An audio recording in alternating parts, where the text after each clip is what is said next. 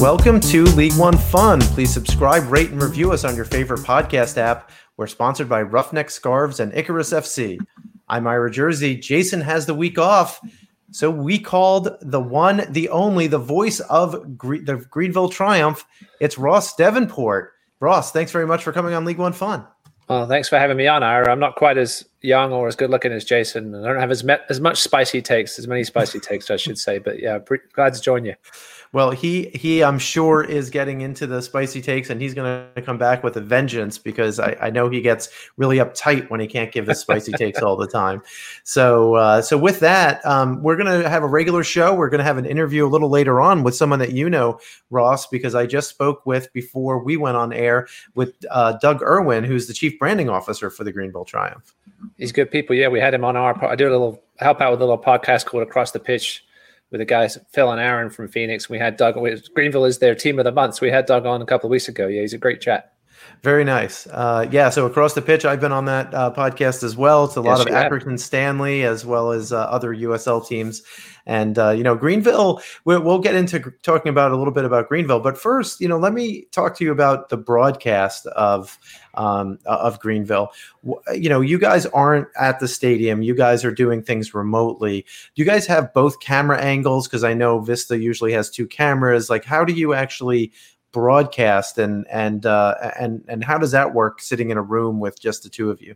It's difficult. We see what you guys see. So we some games are better than others. Obviously, some camera angles, the purpose-built stadiums are a little better than some of the ones at the baseball stadiums. But no, we just have the one TV screen in front of us and the two of us sitting there in front of it. It's difficult at times, but I think we've got used to it by now. Everybody that's gone through there and done games, which is a lot of people. I got to go to the Fort Lauderdale, North Texas game a couple of weeks ago just to kind of do a little prep before the Greenville game. And it was a different world, being able to sit up there in the press box and see the formations and the runs that you don't always see on the TV. But we do the best we can with what we got.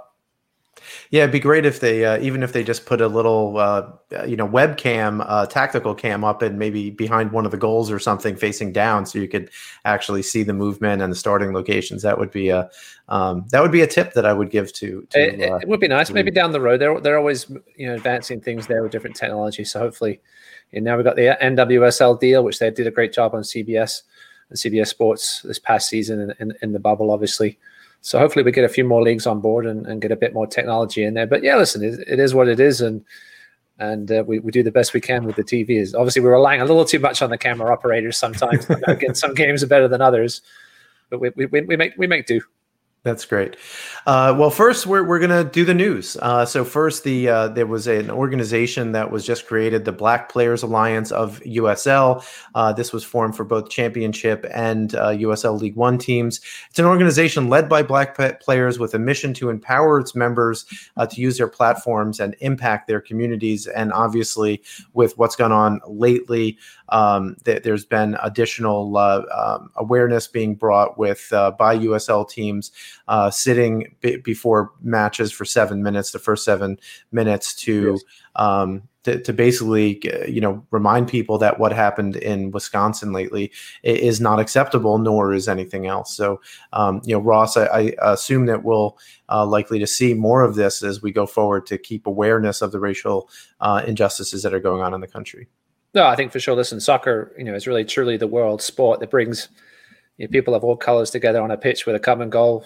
Have fun kicking a ball around. To see the recent response over these last couple of weeks from sports leagues and teams and players has been phenomenal. And to me, if it makes one person stop and think about their attitude towards racism in this country, then job done. Yeah. And I mean, it's sad because when I was 7 years old and, I met Pele, Brazilian, but also Black, he was the person who inspired me to play soccer and continue soccer throughout my lifetime. And, oh, wow. It's hard to, it's hard to put a thing on this. And when you're impressionable and young, I think it's important for us to tell our children and our friends and neighbors to bring attention and light to this. So, hopefully in the future, we'll have someone from the Black Players Alliance on League One Fun. And, we'll talk about these very important issues that the Alliance is trying to bring attention to more forcefully. Shall we move on to somewhat lighter subjects? For example, there were a couple of signings recently, Ross. So the first was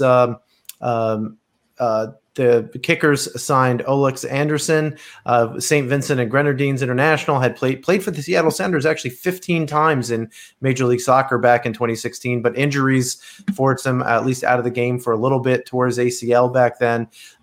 Hasn't played pro as far as we know since.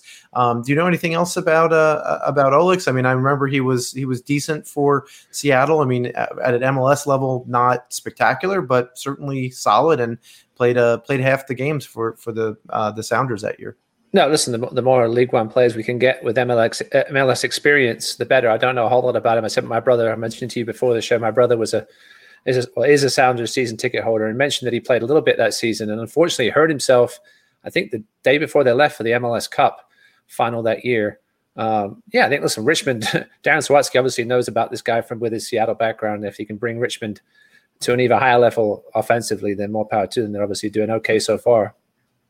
Yeah. So we'll talk about this later, but the Kickers have gone on a little bit of a run, and obviously with Greenville slipping just a little bit, they're looking pretty good. The top of the table is looking very, very interesting at the moment. I did forget to mention that there was a game that was postponed because of what happened in Wisconsin, and I would say that Forward Madison postponed their match against North Texas to highlight the Jacob Blake incident and to shift attention from sport to the fight against systemic discrimination toward Black Americans, and that was from a statement that Forward Madison made in their postponement of the game. Going back to signings, Greenville signed Curtis Thorn. Ross, what do you know about Curtis? And have you talked to Coach Harkes about how he hopes to use Curtis in the upcoming matches? Well, not Greenville. Tormenta signed him. I think I had that. Oh, excuse me. That's all right. No, listen, I know Greenville. Funnily enough, I'll tell you how much time do we have left about Curtis Thorn, because he actually played for Nova Southeastern University, a Division II college down here in South Florida. And Greenville, now you mentioned Greenville could do with a center back right now with the way they're struggling with some injuries. But Curtis Thorn played at Nova Southeastern, a school that I do some broadcasting for. I think I did probably 80% of the men's games last couple of years. And Curtis Thorn's a nice signing. I mean, the fact that they traded for a foreign player spot from Forward Madison for Curtis Thorn, a center back out of college, tells you how much they really highly regard him. He came through the Fulham system in England, played at Havant and Waterlooville, which is just an hour down the coast from Bournemouth, went to college in England, then came over here to grad school. So he had 2 years of eligibility when he came over. He was all South Region, all Conference. But I actually spoke to him via Twitter in November, and I asked him, who he was looking at, because I was trying to get him to go up to a Greenville Open tryout. And he said the biggest problem was being international, that the teams were, not willing to really risk a foreign slot, as I said, on the center back, fresh out of college. But yeah, he played for Tormenta 2 last summer, did really well there. They had 9 shutouts, I think it was. He's strong, physical, loves to get forward on set pieces. Occasionally, I remember I used to have a phrase that he'd go on these marauding runs from center back. I'm not sure how much of that he'll get to do at the League One level, but it obviously comes nice timing for Tormenta with Phelps obviously going to be missing the game on Friday due to his red card, although I know Michael O'Sullivan came on to fill in for Phelps in that game. Actually played for a conference rival of Curtis Thorn in college. But yeah, a nice little signing for them. We'll see how much he plays the rest of the way. Obviously, Tormenta's season kind of teetering on the edge. Perhaps they lose 1 or 2 more games. So maybe they will get a chance to look at him. Yeah. So we'll talk about that a little bit later. So Ross, any other signings that you know of, or shall we move on to our match recaps? I think that's it for now. Yeah. So the first match was Wednesday. I'm sure this was a match that you watched with some attention. It was the New England Revolution 2 scored 1 goal, and the Greenville Triumph scored none. The head coach of the New England Revolution, Coach Clint P.A., said after the match that it's a good feeling, and I think it's been coming for us. I think we've had a string of some games where we felt like we deserved more out of them and finally got the result. And to see and to see it through tonight was special, especially against the team that was first in the league. And I think that end bit is very important because this was for Greenville's first loss of the season. Obviously away, not the worst thing in the world from a results perspective. Going to a hostile environment, playing on turf, and playing on a field with American football lines. But in the 57th minute, Rio Shimiazi scored a goal. Basically, he won the ball. Rio won the ball in the middle of the field, got the ball to Nick Firmino. Firmino made a couple of nice moves in order to move the ball forward, and then found Rio, who made a nice finish.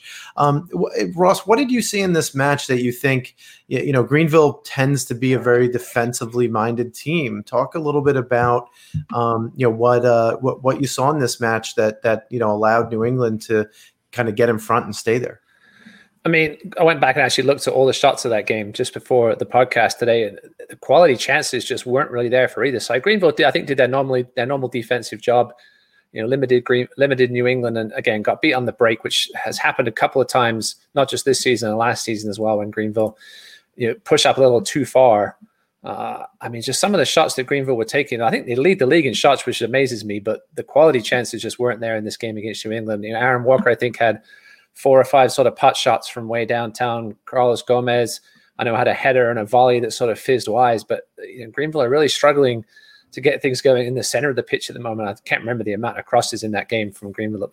I know it was a ton, but I'm sure the XG, the expected goals for that game for both sides weren't very high. But Greenville, it was reminding me, I was talking to Chris McCoviat, my play-by-play guy, earlier today. It was reminding me of that patch they went through a little bit last season.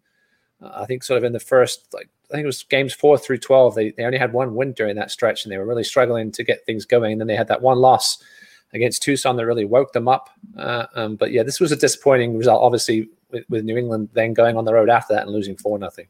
Yeah. I would not have been surprised if this game was like a 0-0 draw, a 1-1 draw. Right. But the fact that Greenville wasn't able to put one away against a team that, quite frankly, has been leaking some goals.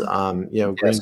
I think most of the two teams, their attacks are decent enough that you have to expect them to, kind of get one in the game, but their defenses are not particularly strong. So in this game, Greenville did outshoot New England 13-19, and they did have one more shot on net. But like you said, none of those chances were really, big, high quality chances overall. I think, New England did a good job. What they did a good job of was keeping the ball out wide against Greenville and not allowing Greenville the ball in the middle, like you said. So I think that was one of the big things. And I don't know if, Richmond tried a similar type of approach too. So maybe some people have figured things out, and Coach Harkes needs to think about, how do we adjust the people having adjusted to us at this point? Yeah, I mean, I have faith he'll do that. We'll talk about that goal as well. I don't know if you noticed, it was perhaps offside. The camera didn't quite pan in time, but the AR was a little out of position. And obviously, I think, as an official, Ira, that if you're out of position, you don't make a call if they're offside or not, because you're in the wrong spot. So, but Greenville still should have done a better job of tracking those late runners. But yeah, Greenville's problem when they do have trouble is in the middle of the pitch and creating chances, in the box. I mean, they've scored, again, they've had a ton of shots and they've scored some great goals this season, but the consistent quality chances, Jake Keegan's disappeared a little bit over the last few games after that hot start, and Lachlan McLean, I think, only lasted a half in this game. They've been changing formations, but I wouldn't panic just yet. All right, and so moving on from that game, Orlando, Friday night was Orlando City B versus South Georgia Tormenta. This game ended 1-1. Interestingly, both of these were, very interesting goals. I mean, firstly on the that's one way of putting it, Ira. Yeah. So Tormenta goes on top in the 29th minute. So one of the OCB players, I don't remember who it was, but it was either outside back or a center back, tried to pass the ball. We went to him dirty like that, yeah. Yeah, exactly. Tried to pass the ball back to Austin Avizia, who's the goalkeeper for Orlando City B. And, it wasn't, in fairness, it wasn't a great back pass because it was in the air, but it also wasn't a shot. But Austin took his eye off the ball and it just went right under his foot and into the goal. I mean, that was that was a very, that was an error you usually see like in my U10 girls game, not at the professional level. No, the pass was certainly quite a bit to blame. I think it came from almost at the touchline and it was bouncing on the turf. But Ivica, the last thing you want to do as a keeper is ever lift that foot off the ground, especially with those bouncing balls, because you don't know when it's going to exactly get to you. And he just, lost his, and he took it like a champ. He watched it go in and then turned around and kept on going. But it was a disappointing goal to give up for sure. Well, and he had made a big goalkeeping error just the game or two before, right? Where he took a hard touch. So I wonder how much that fed into what he was thinking. Like, hey, I can't take a hard touch, and if I do, it might create another goal. But instead, he doesn't take a touch at all, basically, because he I think was looking up, maybe hoping that searching to see if he was under any kind of pressure. But so it's definitely something in Ivica's game where if he's thinking about moving up to the next level and playing for Orlando City's first team, he's going to have to get that fixed in a hurry. Otherwise, he might not even see the pitch in League One much longer. No, listen, goalkeepers these days are expected to play the ball out from the back. And if you can't even control, as we say, it wasn't the best bouncing pass, but I don't think he was even under that much pressure as he was. He was under no pressure. There was no one within 25 yards of him. Yeah, so that's very disappointing. Hopefully they'll be working on that in practice. Yeah. In the 61st minute, Josh Phelps got his second yellow while he also brought someone down in the box. So Josh got sent off. And the resulting PK was buried by Raul Aguilera. It was a good pen. I mean, definitely was. It was going to be hard for Hara to stop it, but was it a soft pen? Do you think, Ross, or was it deserved? It was hard to tell. That the screams. That's one thing you could tell now with the lack of fans is the screams coming from the players. It looked like from my angle, it looked like he almost handballed it, like he was digging out a ball. In volleyball, but disappointing when you already have the yellow card. I think Hara was in position to make the save. It's just a bit of a brain fart, we'll call it. But it was a good penalty. Listen, we have a few smaller keepers in this league and who have to perhaps choose a little earlier than a taller keeper which way to go. So as a result, sometimes they leave that down the middle open. He did get a half a hand in it, even though he's a couple of yards off the line. I think he was kicked, but good penalty. Yeah, so definitely a good penalty. So my argument about whether or not Josh Phelps should have been sent off is this: it's that if you're sent off if there's a handball in the box, that's a penalty, right? So it was definitely a penalty one way or the other. The question is, was it denial of an obvious goal scoring opportunity? And I would argue that it wasn't, primarily because Hara still had position on the ball. And had Josh Phelps' hand not been there, it probably would have been right into Hara's stomach. So I'm not sure that it was really denial of a goal-scoring opportunity. So it should have been a PK, no yellow. Josh Phelps stays on at least until he gets another yellow later in the game, maybe. But I think Josh was a little bit hard done there for getting that second yellow. But nonetheless, it might have ended 1-1 anyway, even if he wasn't sent off. There weren't a lot of chances in this game at all, really. In fact, while there were a lot of shots, OCB in particular took a ton of shots, 16 shots. Only 4 of them were on target. So there really weren't a lot of really wasn't a lot. But Tormenta, unlike last year, where Tormenta was a reasonably high scoring team, they only had 5 decent chances in this game with only 2 shots on target. So what do you any thoughts on maybe what's going on with Tormenta's offense this season? Is it just injuries? I mean, we know that they started this season with a lot of injuries, but a game like this, when they had most of their players available, it's hard to fathom how they didn't generate more offense. Yeah, it's an interesting one. They got off to that slow start with, some of the injuries and the COVID problems. And I just think they've never seemed to recover from that. They obviously play Greenville this Friday. It looked like they were starting to get back into the swing of things. And then this result was, was very disappointing. As you said, only the 2 shots on goal. But again, Pablo Hara had to make a big save, I remember, from Lamb. So if there didn't have that penalty. I haven't seen the nominees for save of the week, but that Pablo Hara save should be up there for sure. But Tormentor, as I said to you beforehand, I think are a loss, maybe 1 loss away, maybe 2 from really being out of contention here. Yeah, it's going to be hard. Then we go to Saturday's matches. So the earlier match was, which of course is mid-afternoon because yes. Because Chattanooga doesn't have its lights. But Chattanooga Red Wolves beat New England 2, who had beaten the top of the table, Greenville Triumph, earlier in the week, and New England lost 4-0. Scoring started in the 12th minute. It just got worse from there. It was 3-0 at halftime. Marky Hernandez with a couple of goals. Steve Beattie comes on and scores in the 88th minute for his first of the season after coming back from injury. So interestingly, New England Revolution 2 had 0 shots on target in this game, Ross. 0. Yeah, they've really struggled on the road this season. Chattanooga, though, I think we've obviously seen the top 3 at the top at the moment, but Chattanooga, I think, could really make a little run here and really get into that top 2. They've got some serious offensive talent. Hurst on that second goal. I don't know how many times I had to watch it. I think 3 times, Ira, because it was such a jam.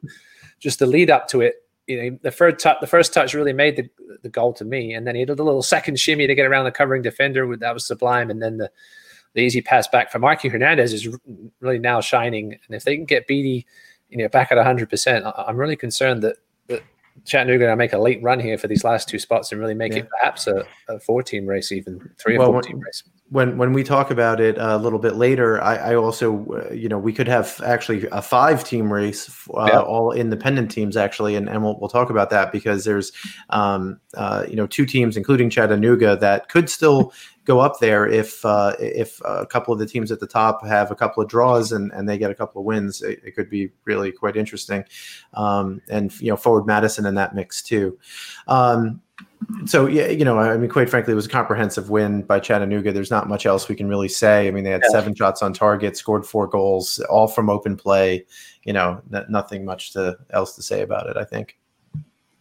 I would agree. All right, moving on to the game of the week, I would say. This was the top of the table clash between the Richmond Kickers, who hosted the Greenville Triumph. The Kickers were ended up on top 2-1, thanks to goals from Terzaghi and Riley Kraft. But Brandon Fricke, the old Lansing Ignite defender, wound up getting on the score sheet too. So Ross, first, any big picture thoughts about this match before maybe we go into the goals? I mean, I think if you told me if they got the point in New England, say, and then came into this one and lost 2-1 to Richmond, I don't think Greenville would have been too upset. But it was the way the goals went in was the worst part. John Harkes always talks in our weekly conference calls about he's more concerned about the performance than the result. I don't think he'd be particularly upset at the result, but the performance just wasn't there for a second game in a row, especially offensively. I know 14 shots again and 4 on target, but just no real quality chances except for that one, that obviously the goal, but that was a bit of a fluke.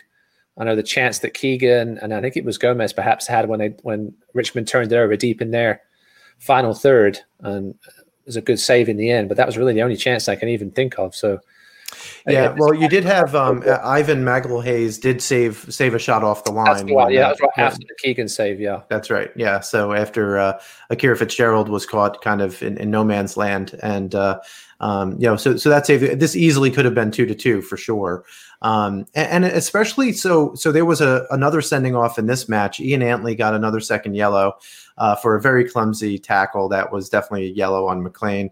And he went interesting. Ian Antley either makes team of the week or gets sent off. I mean, that seems to be his mantra right now. So he but after that, Greenville couldn't put a lot of didn't put a lot of pressure on Richmond at that point. I mean, Richmond did a very good job bunkering down after Antley was sent off. So it seems like when Greenville is given a lot of the ball, so they had 59% possession in this game, that sometimes they have a problem getting the ball to goal. Like it's breaking down defenses that they don't have, whereas they seem to play a little bit better against higher lines when defenses are pushed up and they can attack on the break. Is that what you see too, Ross? Yeah, I mean, they're definitely set up to absorb and then try and get on the counter. They're not particularly a pressing team. They do at times. But yeah, I mean, it was very frustrating. They really haven't. I remember last season I was complaining a little bit about, I think Carlos Gomez really stepped up towards the end of the season, or the middle of the season. He really stepped up at that 10 role, the 10-8 role. They just really don't have anything in the middle creative. I mean, they had Walker and Paul Clowes, perhaps, coming back. Perhaps he shouldn't have been starting in such a key game coming off, a pretty serious knee injury. So we had Walker, Clowes, and Pilato in a sort of 4-5-2 in the middle, and neither of those three could really do any sort of penetration through the middle. I know Walker had a couple of long distance chances. Gomez had a header and a volley that sort of went wide, but it's up the middle of the trouble. The real trouble is they're highly reliant on the wingers. Alex Morel's been brilliant. And they put in 20 crosses in this game, and only 4 of them were actually successful. So there's I agree. Like the wing play hasn't been great, and with guys like Kyle Ventnor and Magalhaes in the middle, those guys are pretty good at defending those balls from the outside. So definitely happened. But I'd like to go through the goals here a little bit if we can, Ross. Sure. So in the 15th minute. Well, it's kind of the thing that we do here on League One Fun. So that's all right. So the kickers go up in the 15th minute. Terzaghi is left wide open in the middle. Good pass by Ivan Magalhaes to get the ball out to Matt Bolduc on the touchline, and Bolduc just powers through Tyler Polak. I mean, I really was. Yeah. It's not something you often see. I mean, Tyler's a pretty decent one-on-one open field defender, but Bolduc just muscled past him and got the ball into the box. And before anyone could get to him, he squared the ball to a wide open Terzaghi. And one of the things that this particular play, I don't want to say highlighted, but one of the things that you didn't see that much last season from Greenville was having a striker, a number 9, wide open in the box. And in this case, you saw Terzaghi wide open in the box for basically a tap in. Was there anything in this play that you think, obviously cover Terzaghi, cover the number 9, making that run into the box? I mean, other than that, there wasn't much else that Greenville could have done about it. Yeah, I mean, Tyler Polak has to be having nightmares about Matt Bolduc now. The first game of the season, he blitzed past him and did that sort of 50-meter sprint. That's right. Made Tyler Polak look very slow. And then this one, Polak correctly tried to put the body on him, but Bolduc just shoved him off. And then, listen, the one guy you got to worry about giving any space in the box is Emiliano Terzaghi. Listen, this guy, yes, he didn't play a whole lot of starting soccer in Argentina, but he was on a team, Banfield, that are no slouches. And he obviously has enough talent to come here, and he's lived up to expectations. And Paul Klaus lost him a little bit. And then Lee didn't do a great job of sort of getting in the way of Bolduc, and he was wide open between 3 guys, and he's going to put those away 99% of the time. So let's go a little bit to some good news for Greenville, because in the 29th minute they did tie it up where there was a corner served in. Venter tried to clear it, but Brandon Fricke was right there. It hits off Brandon Fricke's, I guess, knee, thigh, shin. I couldn't really tell, but it hits him in the leg, then bounces off his chest, goes over Akira Fitzgerald, who puts a hand up, gets a finger on it, but the ball hits the bottom side of the crossbar and into the goal for the equalizer. So, by the way, Ross, second week in a row, go back to Richmond's last home game and watch the craziness. Second week in a row on that same goal that you have just pinball being played by players where the ball ends up in the back of the net. This time it was for the opposition. Last time it was in favor of Richmond. Better to be lucky than good, I guess, Ross. I mean, listen, Greenville got the advantage of that. I remember in the first game against Richmond with that Keegan goal where the ball was just pinging off legs that time. This one, Fricke got himself in a good position and the ball was right there. Akira was just very unfortunate. And then when that goal went in, it was Greenville just started to come back into the game. And you're like, okay, this is a little more Greenville-y. And then what happened right before the half was really the difference in the game, obviously. Yep. So what you're talking about was in first half injury time. It was 45th plus 2. So Pavone made a great run for Richmond and gets the ball to the top of the 18, makes a great turn, hits it with his left foot, goes through a number of defenders. It might have gotten a deflection. I couldn't quite tell, but I think it got a deflection. Hits off the post. And the important thing here is, this is the lesson to every single, youth player, attacking player anywhere. Follow the shot, because Riley Kraft was the only person who followed the shot, and he found himself wide open at the 6 and was able just to tap the ball past Dallas J. Yeah, it was a great shot. You said Dallas J may have been a little onside. He certainly saw it late. If he did see it and couldn't react, well, it came off the post, and you're hoping at least one defender is perhaps tracking back, and they all just kind of stood there and looked. And Riley Kraft hammered it home. It was the timing of the goal was obviously critical as well, because I'm sure it made John Harkes change his halftime talk, whatever he had prepared before that point, perhaps thinking it would go into 1-1. And then it was just a disappointing goal late in overall by Greenville, who, known for their solid defense. And this was just another brain fart. Yeah, so Greenville had a number of chances to get back into the game before the 74th minute. They had a few shots, a couple on net. Richmond could have potentially made it 3-1 as well. So after that red card that we talked about, where Ian Antley was sent off in the 74th minute, though, Greenville, only had 2 shots and only one of those was on target. Is there something that Ross, that you saw that Richmond may have done in order to really limit those chances? Because it's one thing to say, okay, afterward you had 6 shots and only 1 on target, but Right. Those shots were blocked or they were from bad angles because teams have 8 players in the box.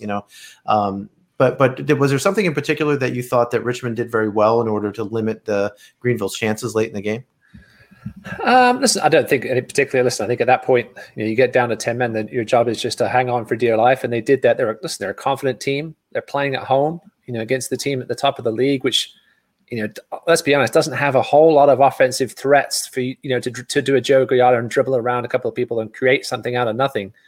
So they just did a great job of. I think Brandon Fricke had at least 2 of the. I think he might have had both of the shots towards the end of the game. That's not exactly the guy you want.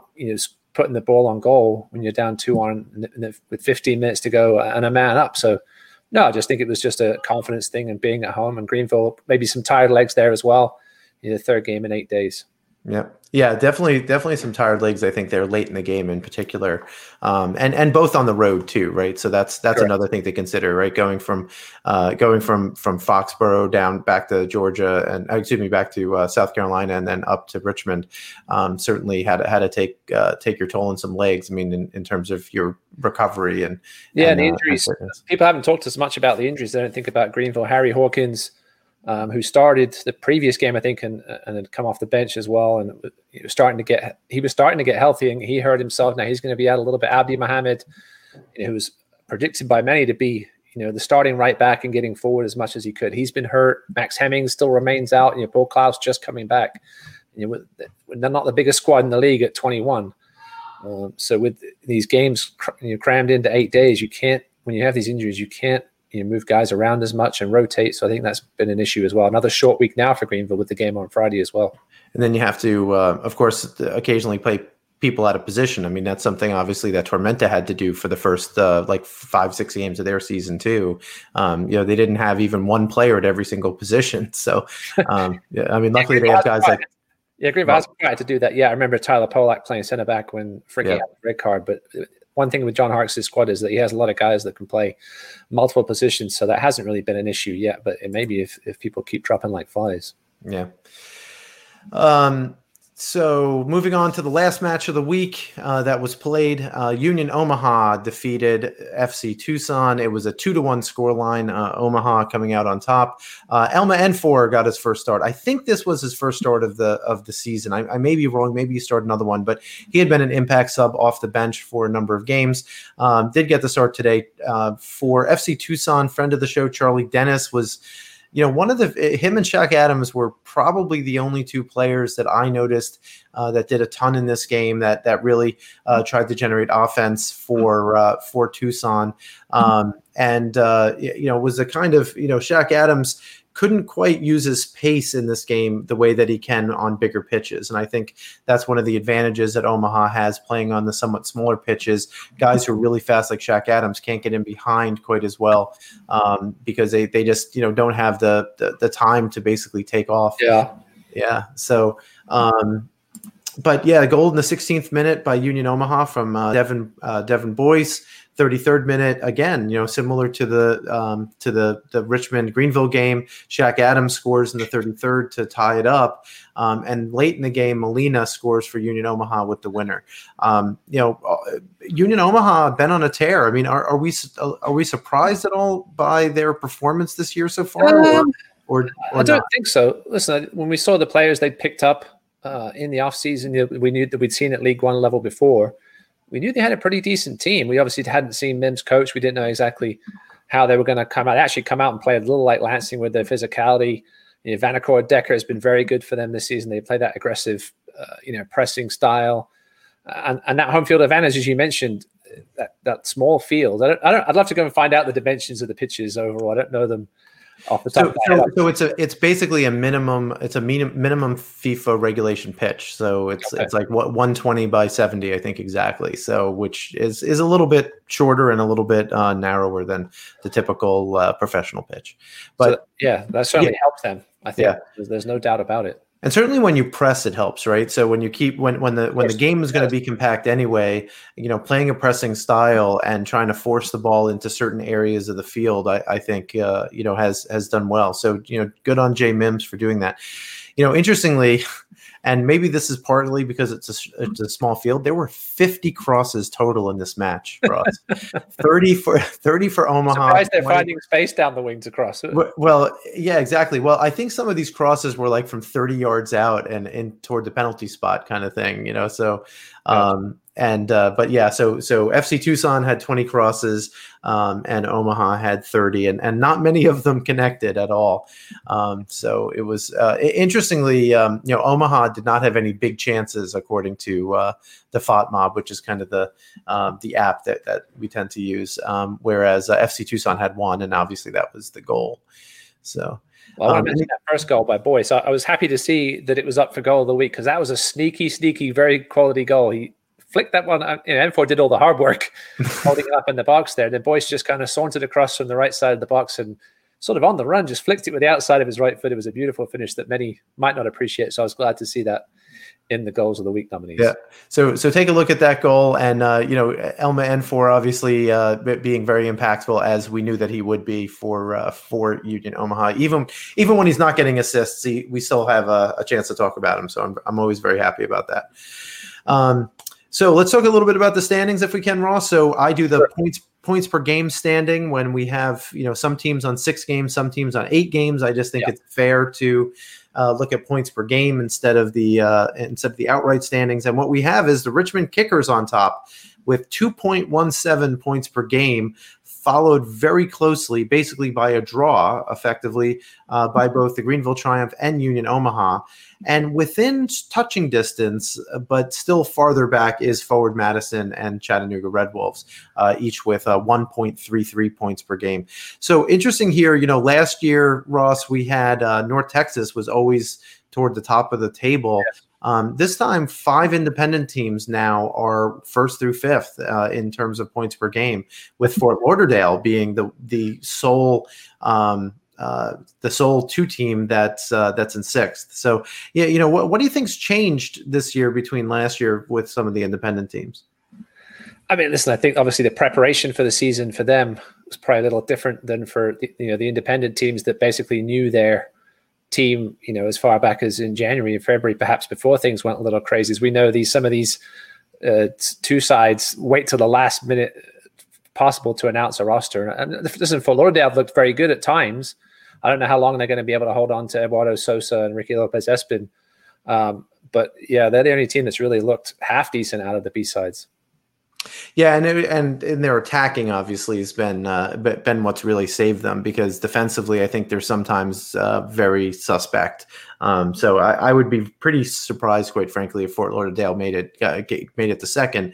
If we were doing a 4-team playoff, I would say that they might have a shot at kind of that 4th place. But coming in second at this point at 1.17 points per game it's really kind of hard. Because they would need everyone in front of them basically to start losing a bunch of games, and they would have to be on top. Yeah. But then South Georgia Tormenta is the sole independent team that's kind of out of the top half. They're currently in 7th place in points per game with 1.13, but still more than 1 point per game. So that's a difference between, I think, most of the 2 teams and the independent teams, is they all have at least over 1 point per game, whereas Tucson, North Texas, Orlando City B, and New England Revolution 2 have 1 point per game or less. So South Georgia at least has at least a little bit of offensive threat, and 9 points in 8 games though is still not great for them. No, they do have some hope though. Obviously, Friday against Greenville at home, I think is almost a must-win game for them to be able to stay in the race. I like the 3 at the top to perhaps start to break away. I'm not a huge fan of Madison. They started off slowly and have started to play a little better. But Chattanooga, I think, could force themselves into the race. But at the moment, either them or Madison's got to win they got to go on sort of a 2 or 3 game win streak to get up there with those other 3 teams, unless they get some help, which as these B teams start to play a little better, start to get a little more cohesive as the season goes on, I think they'll certainly have an impact. We saw Orlando City beat Greenville late last season and almost wrecked their playoff hopes. So yeah, it's going to be a fun race to the finish. There's no doubt about it. Yeah. So Madison, I think, has to rely on maybe Michael Vang, one of their new signings, and playing in that number 10 to really generate additional offense. So I think that the question with forward, I agree with you, is can they be consistent down the stretch? Because it's that consistency that they'll need in order to have it any shot at making the top 2 for sure. Again, if it was a 14 playoff, it would be a much different story that we'd be talking about, I think, with Madison. Yeah, well, Chattanooga now with Beatty back, especially that Beatty-Hurst combination is going to be scary for a lot of teams. I don't think Eamon Zayed is going to be back this season, but those two on their own, if they can stay healthy, that's probably the top pairing up top in the league. Well, we're gonna. That's why we play the matches and why we watch them. So for this kind of excitement. So before we get into the match previews, let's go to my interview with Doug Irwin. He is the vice chairman and chief brand officer for the Greenville Triumph.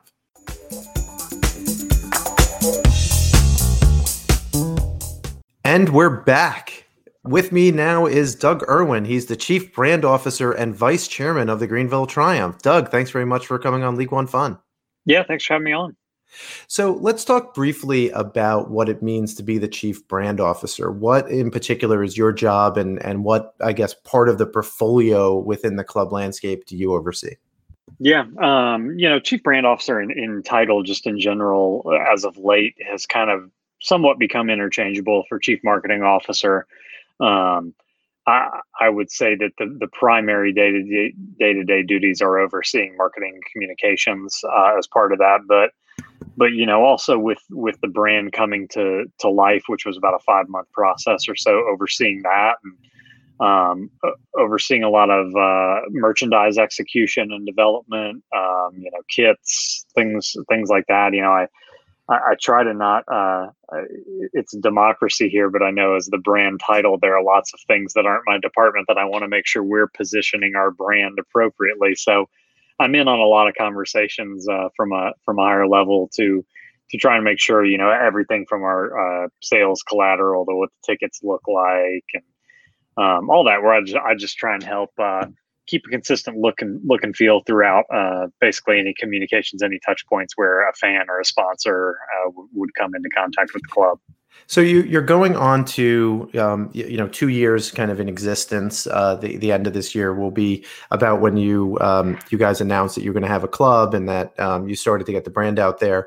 What's been the response from the community? Not only the hardcore supporters who try to come to the stadium whenever the seating capacity allows during these crazy times, but also with the business sector and what's the penetration been like and the brand awareness? It's been great. I think for us, year one was certainly big, and we had a little bit of ways to go just as a new sports team, but also as a new pro sport in town. We'd had a couple iterations of soccer before, that semi-pro, amateur, what have you, and there's a good high school collegiate soccer environment up in the upstate with Clemson and Furman and a couple other programs.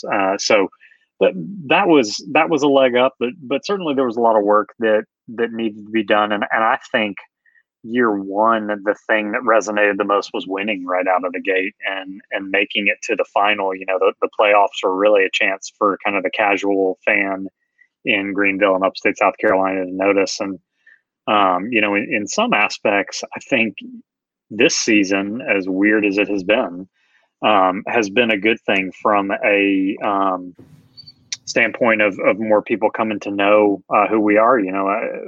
Unfortunately for a lot, and unfortunately for us from a camaraderie and friendship standpoint, the other sports teams in town aren't able to play. But fortunately, at the same time, it has allowed us to spotlight. Shine a spotlight on the Triumph a bit more, and we've noticed that in increased news coverage from the media, increased attention from businesses, and getting a local TV deal too for select matches this year was huge. And we, as you said, the supporters are going to be there, and I think we had a leg up on that for most other cities to begin with, because we had a huge swell of support to get a pro team in Greenville from supporters that were AO or Atlanta United. There was a petition with 1,000 some signatures on it. So we were already a leg up in that regard. But I think that we've been really impressed with the business community and the casual fan. And I think it's only going to continue to grow as we hopefully continue to win on the field. So let's talk a little bit about return to play, because obviously in the beginning, when you guys first played your first home match, there were a very limited number of people in the stands. I'm not even sure there were any fans at all. And then you guys kind of eased into that a little bit. Can you talk about that process and what were, the good things that you learned and maybe the bad things that you learned now that you have, fans, obviously social distance, but you have fans in the stadium? Sure. The first match, as you mentioned, it was a skeleton crew pretty much. And frankly, not even all of our staff was there. If you weren't performing an essential duty to putting the match on, you weren't there. So that really gave us, an opportunity to focus on the protocols from a return to play to make sure we're keeping all the players and coaches and referees safe, to not have to worry about fans. It was a bit of a blessing in disguise to help get all that figured out. And then the second match, we were able to have some kind of friends and family, players, friends and family, coaches, friends and family out. And that was a group that ended up, I think, being about 50 people or so, and kind of the same thing, but also to be able to test some of our platforms, knowing at that point that we were hopefully going to have fans soon when we came back to town later in August. So I think, it was a little scary wading into having fans back, and not scary from a safety perspective, because we felt pretty confident in what was laid out to us from the governor's office and our State Department of Commerce as to guidelines, but just scary because, you feel a sense of responsibility. You know that people are willingly coming, but you want to make sure to create a safe environment. And obviously you want people to feel comfortable enough that they want to come back. What we didn't want to do is, have 1,000, 1,500 people out and scare them off that they don't come back the rest of the year or into next year. So it was an interesting process, but, I think one of the things we benefited from was pretty much since the shutdown happened in March, we had been planning for a fan return with social distancing and masks and limited capacity and all that. So it was something that was not a surprise to us when the application came open to, hey, you can apply for a waiver of over 250 people. We were ready to go. We had a presentation ready, and that helped us become the first event really in South Carolina, I think, in 6 months or so to have more than 250 people. Right. Well, with not having fans in the stadium, and certainly not as many as you normally would at this point because of the limited capacity you're allowed to have, you guys penned a deal, and it was around simultaneous with one or two other teams for a local TV deal for terrestrial television to be showing your matches. How did that come about? Was it what did you guys approach them? Did they approach you? Like what was the negotiation for you guys to get CW62 on board as your broadcast partner?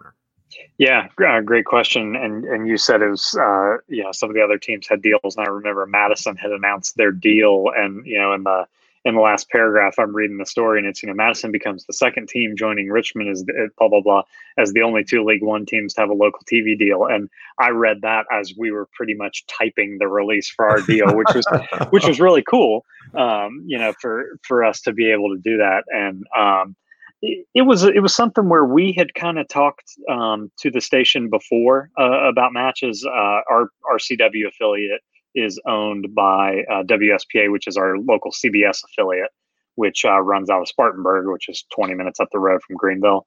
And we had talked to them. They've kind of become a home of local sports. They do a lot of Southern Conference football, basketball, Furman, Wofford, a couple of that's bigger 1AA schools. So that they pride themselves on being able to deliver that hyper local sports experience, and they were interested from the start. And I think it was only made easier during the pandemic, and knowing that the football schedule was kind of up in the air for them, anyways. And they were excited about the opportunity to bring not just another local team, but to pretty much bring a new local sport to TV.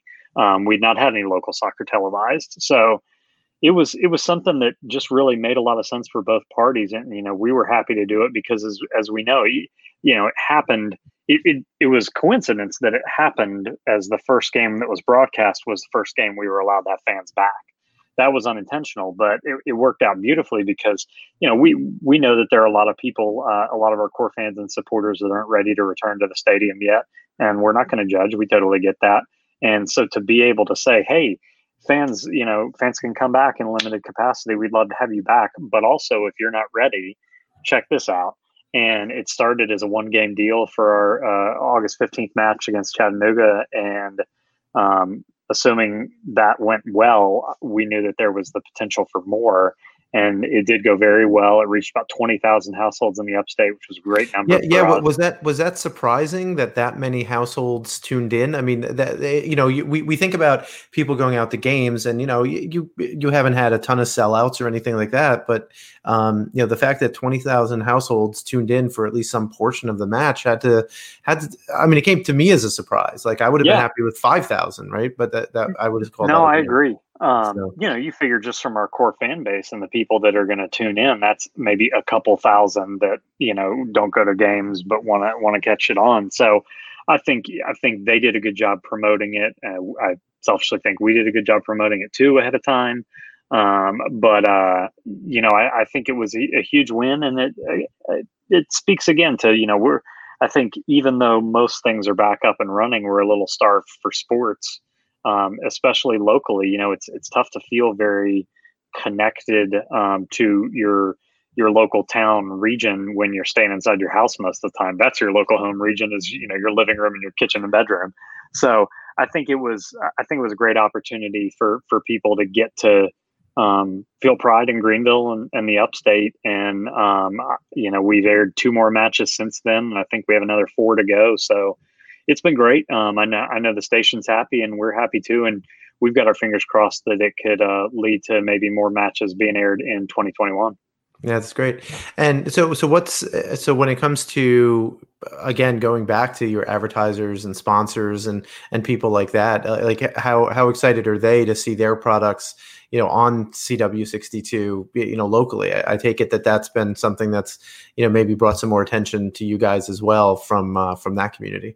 Yeah, definitely. And it's been great for us too, having a shortened season and having to make up to sponsors a lot of, our agreements that were ballparked out for 28 matches and a number of deliverables about that. So to go to sponsors and say, hey, we've got this really cool platform that we didn't expect that's going to help you not only recapture the value we had originally talked about, but, to be able to exceed that as well has been great. And a lot of our sponsors are local.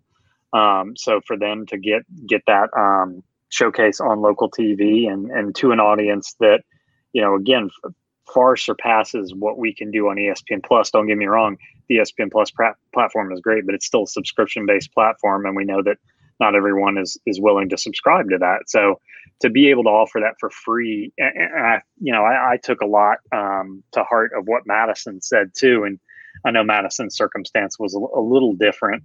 With them having to play outside of Madison, but at the same time, we wanted to give our fans a way to watch our matches if they couldn't come. And I think that was Madison's goal too. And I talked to Connor and Madison about that.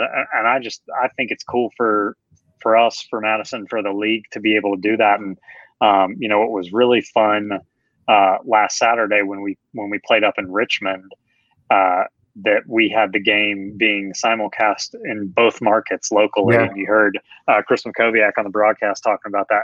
And that was really, really neat to hear because I think that was one of the first matches to have that. I think in League One, I'm sure it is. Yeah, sure. No doubt about that. So that's great. So Doug, thanks very much for coming on League One Fun. Appreciate your time today. Yeah, thanks for having me, Ira.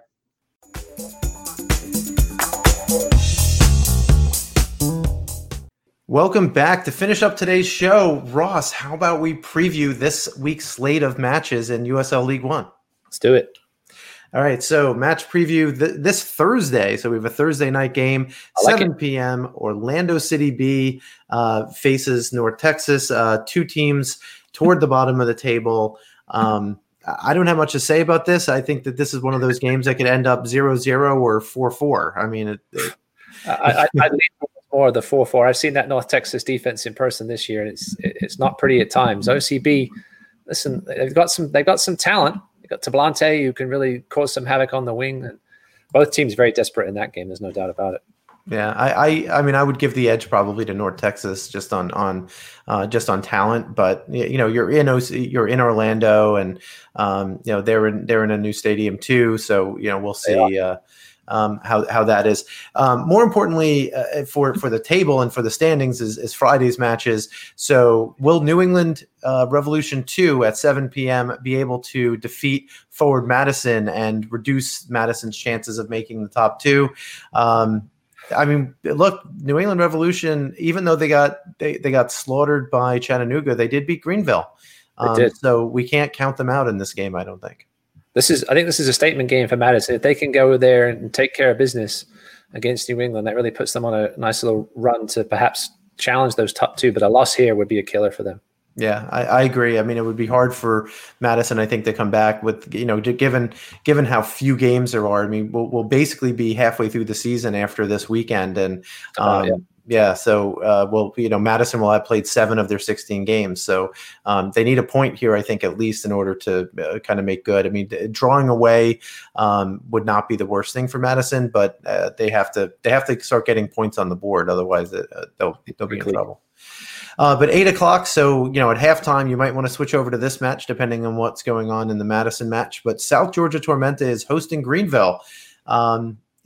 Greenville, I don't think this is a must-win for Greenville, but I think this is a must-get a point for Greenville. If they can hold off.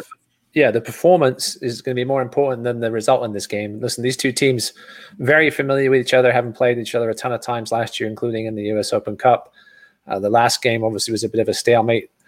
Almost. And then, I think, listen, Greenville come out of there with a point, come back home. They got a couple of tough matches coming up next, I think, against Madison and Chattanooga, both at home. So 2 teams that could be right up behind them if they do lose this game. So I think Greenville will potentially take a point if they could pull out a decent enough performance out of it, maybe a 2-2. 0-0 would be scary, though. Yeah, and obviously, if it ends up, if Greenville does win this, it's going to be hard to see what route Tormenta has to the top 2. I mean, they would almost have to, almost win out, and certainly not drop more than a couple of points on the way. Especially since Tormenta has already played half their season. This is going to be their 9th match of the season, as well as Greenville's 9th match, right? So it's kind of interesting that those two might wind up looking back. So at some point, they're both going to have a little bit of time off while other teams are playing. So maybe they'll be able to recover from some injury for those last couple of weeks of the season and be at full strength maybe for the final playoff push. So Saturday evening, 8 p.m. is Fort Lauderdale Club Day football versus the Chattanooga Red Wolves. Chattanooga going down to Miami or Fort Lauderdale for this. You got to give, I think, the edge to Chattanooga, but Fort Lauderdale's offense, like we talked about, has been, quite good. I mean, Ricky Espin Lopez. It's much easier. There we go. Yeah.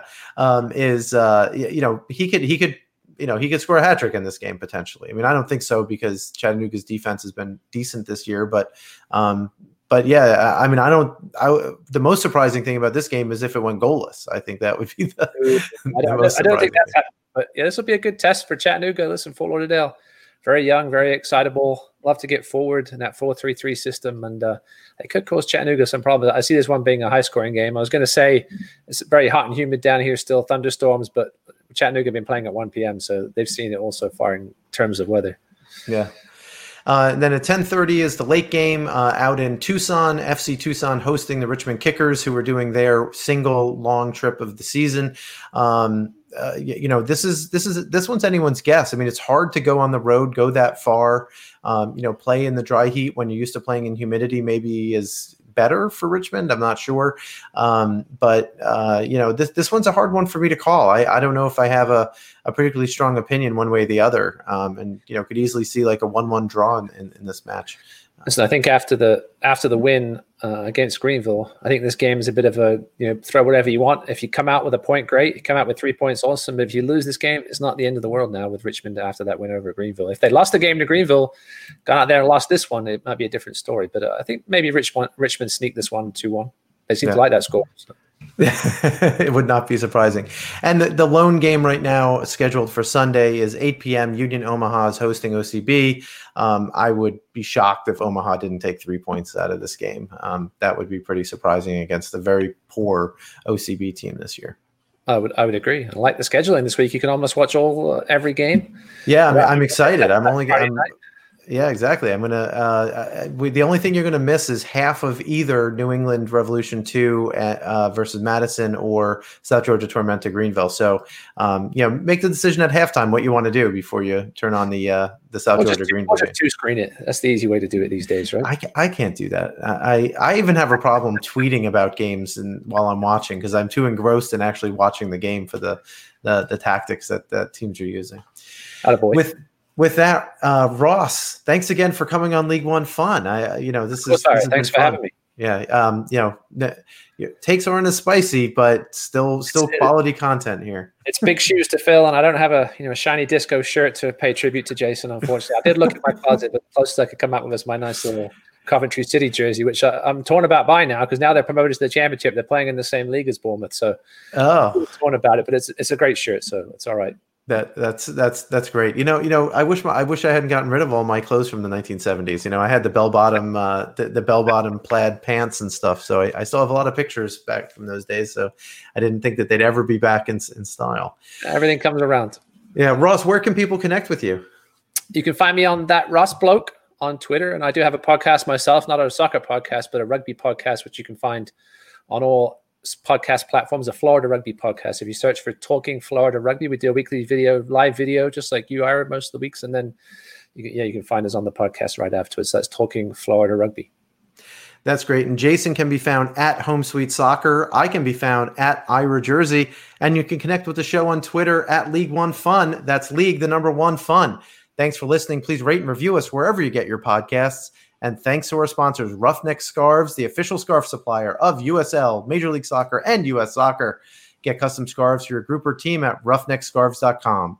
And if you need custom kits for your adult club, your club team, or your youth team, check out Icarus FC. Go to IcarusFC.com for all your custom kit needs. Until next week, on behalf of Ross Davenport, Jason, who is somewhere, I'm sure, partying it up. # support local soccer. Cheers, Art.